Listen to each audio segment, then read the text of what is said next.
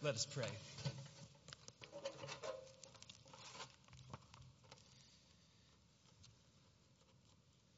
Father, in this season, we remember that in between time when the disciples were waiting, they had seen your Son, Jesus, go. And they were awaiting a promise. They were awaiting your Holy Spirit. And so now, Holy Spirit, we acknowledge you in our presence and ask that you would work among us, that as the word is read and preached, that it would enter our hearts and change us, Lord, so that we would more and more resemble your Son, Jesus Christ, Father. For our good and for your glory, we pray this in Jesus' name. Amen. So we're in this is the seventh Sunday of Easter. The Easter season started on Easter Sunday 7 weeks ago, and it concludes next Sunday, which is Pentecost Sunday. In this season, we've been walking through Paul's letter to the Colossians. And today we come to the passage on which this whole letter turns. It begins with Paul pointing out in verse 1, how great a struggle I have for you. Now, when I think of Paul and a struggle, my mind goes to several of paintings that Rembrandt did of the Apostle Paul in prison. Here's one. You can see the look. Well, maybe you can't see. I can see because I'm right next to it. And you can see the look on his face. It's one of intense concentration, perhaps enlightenment, one of struggle. And his eyes are focused to the right. I don't know if you can see it because of the contrast, but there's a sword right there on the right. Not something ordinarily somebody's allowed to have with them in prison. But this is like Paul's name tag, right? Rembrandt would have a sword in paintings of Paul because it was an emblem of his struggle. It points forward to Paul's eventual martyrdom. But it has another meaning. The sword is just above a letter that Paul is writing there. So this is the sword of the Spirit. Rembrandt is showing us that this is the Word of God. The sword is the sword of the Spirit. It's the Bible, and Paul is wielding it on behalf of the church. This is his struggle. In today's passage, Paul is struggling to protect the church from making a serious mistake. He's writing to a young, brand new congregation in the little town of Colossae. And Paul knows that as soon as a congregation like this is established, that the devil wastes no time and immediately begins assaulting a church like this. And what does the enemy like to do? The enemy goes for the roots. The enemy tells lies to try and erode the foundation by diluting them with plausible arguments, as it said in Colossians chapter 2, verse 4, what Deborah read for us earlier. So, speaking of roots and foundations, let me show you a couple pictures from my yard. This used to be thriving ivy, and it is no longer thriving. And if you're immediately wondering, I'm sure, how in the world did Dan manage to kill ivy, right? Right? So when that meteor comes and hits Earth and everything is wiped out, ivy will be the one thing that survives, right? And yet I managed to kill it. I am the world's worst gardener. See, the soil was getting too wet, right? There wasn't enough sunlight on it. So the moisture was causing the roots to rot, and the ivy got sick, and it died. Here's another picture. This is in the back of our house. Do you see how the structure appears compromised at the bottom? It's because that's really bad, actually. So when it rains, there's nowhere for the water to go, and it just goes down into the soil and down to the foundation and erodes the soil from underneath of the foundation, and then you can begin to see cracks above the ground. And by then, it's unfortunately too late. So, the easiest way to prevent all of this from happening would be for it to not rain, right? That would solve my problem. But it's always going to rain. It's always going to rain. You can't escape the climate. And so what you have to do is just protect the roots, protect the foundation. In the same way, Paul's audience had a faith that was built on a solid foundation. But immediately the structure of their faith is being subjected to the cultural climate around them. And it was inescapable. One of the things that their culture, the culture of the Colossian church, was telling them that wherever you look, there are powers at play. If you're experiencing love, then it's because Aphrodite is at work. And if you're experiencing prosperity, then it's because Mammon is at work. And if the Roman army is conquering Britain, it's because Roma is overpowering Britannia. And if this worldview is constantly reigning on the faith of the Colossians, and if the Colossians aren't careful, then the foundation of their faith will begin to erode. And then eventually, over time, it will seem completely plausible for them to say, yes, Jesus is Lord, and if I want to experience love, then I should probably get Aphrodite on my side. Yes, Jesus is Lord, but if I want to make some money, I should probably get Mammon on my side. And then their faith becomes Jesus plus something else. And to our ears, it might sound a bit absurd, but to them, it would have felt completely plausible because they were swimming in a culture that allowed that to seem possible. In the same way, we swim in a culture that allows for all kinds of plausible-sounding reconfigurations of the Christian faith.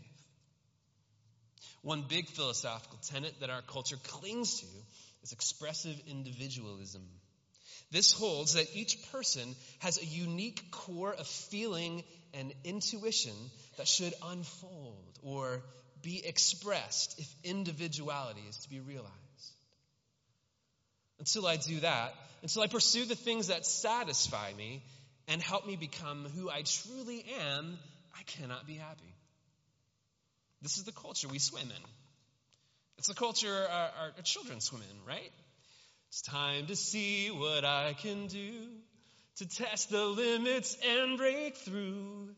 No right, no wrong, no rules for me. I'm free. Let it be observed, that's not quite what Jesus said.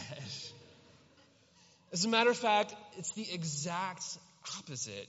Jesus said in Luke chapter 9, if anyone would come after me, let him deny himself and take up his cross daily and follow me.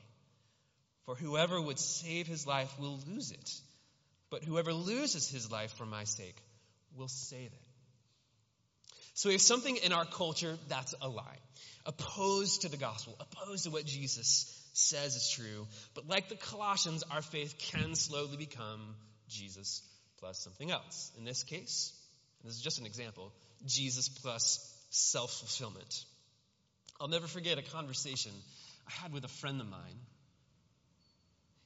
If you had seen him, this happened a few years ago, if you had seen him in church, you would have said, that's the guy that really loves Jesus, right?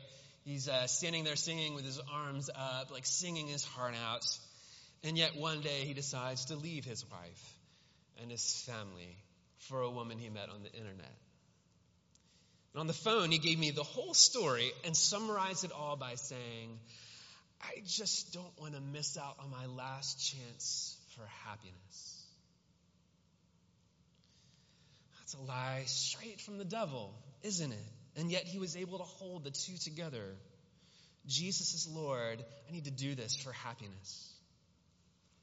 Because to him and to many in our culture, a culture which says, pursue happiness at all costs, starter marriages are a legit thing, that all feels plausible. It feels plausible. And we mustn't believe that all of us are not guilty of the exact same thing. We are. To our Christian faith, we are constantly tacking on things our culture says about money, about our bodies, about success, about truth, about productivity, about busyness. So what are we to do? How are we to protect ourselves? What does Paul say? He says, therefore, as you received Christ Jesus the Lord, so walk in him, rooted and built up in him and established in the faith, just as you were taught. Now we can reverse the clauses and say, walk in Jesus in the same way that you received him, or live in Jesus in the same way that you received him. So what does it mean to receive him? Well, if you look at this passage in the larger context, especially what comes later in this chapter, I believe he's talking about our baptism. In your baptism, you were marked as Christ's own forever. So Paul says to live in that reality. Let your actions be determined by your belonging to Jesus. In the middle of the film, The Lives of Others, one of the main characters, a famous actress in East Berlin, is on the verge of making a very bad decision. Bad both morally and relationally. She knows it's bad. But just before she goes to do this thing, she ducks really quick into a restaurant.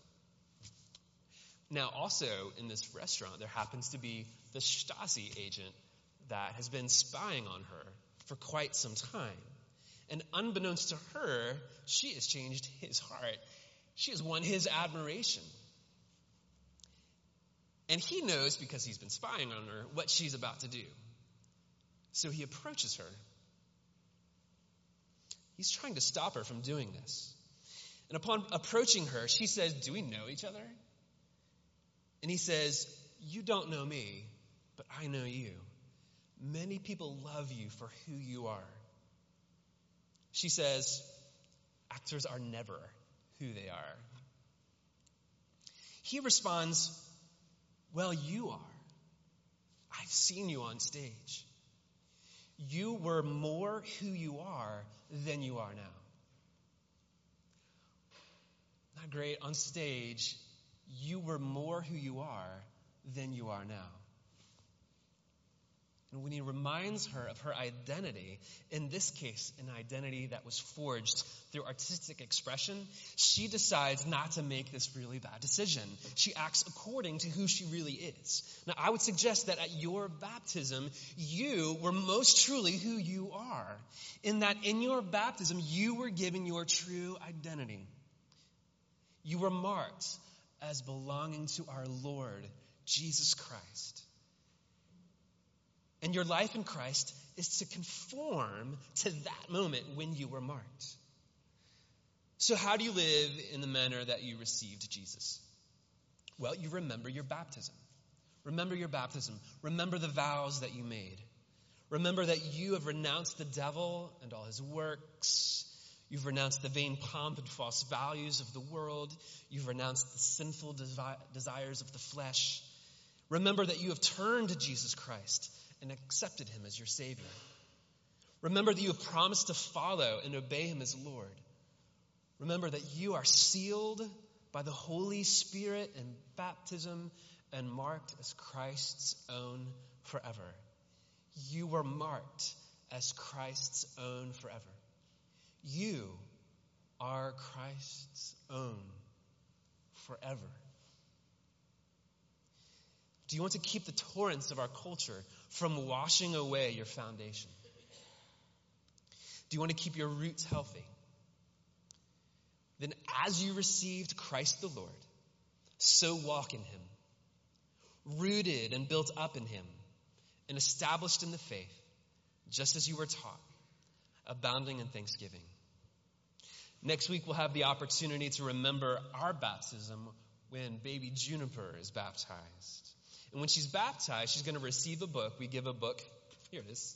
We give this book to all of our babies, our children who are baptized. It's called At Your Baptism. And this book is instructional for us as adults. It teaches us how to remember our baptism. So I'd like to end our time together by reading that book together.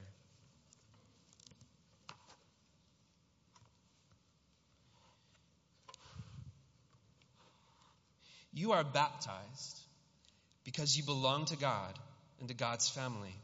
Your baptism is a time to see and hear God's promises.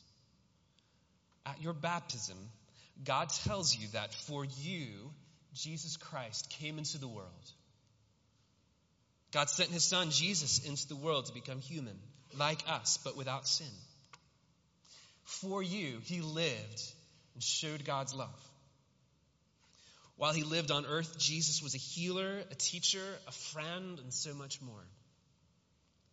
For you, he suffered the darkness of Calvary and cried at the last, "It is finished." Jesus showed his great love for us by dying on the cross. The Bible tells us that Jesus' death takes away the sin of the world. For you, he triumphed over death and rose in newness of life. But death was not the end. Jesus came back to life. Now we can live each day with God's power. When we die, we can live with God forever. And this is something that we celebrate today, the ascension of our Lord. For you, he ascended to reign at God's right hand. When Jesus left earth, he returned to heaven. He talks to God the Father about us and sent the Holy Spirit to be with us all the time. All this he did for you before you knew anything of it. He lived, died, and rose for us because he loves us. We don't have to do anything to earn his love. And so the word of Scripture is fulfilled. We love because God loved us first. We see God's love for us through Jesus. Jesus shows us how to live so that we can love God and other people. Now, when you think about your baptism, remember that God loves you. Remember that you are part of God's worldwide family. No one can ever take these promises away from you. Let's pray.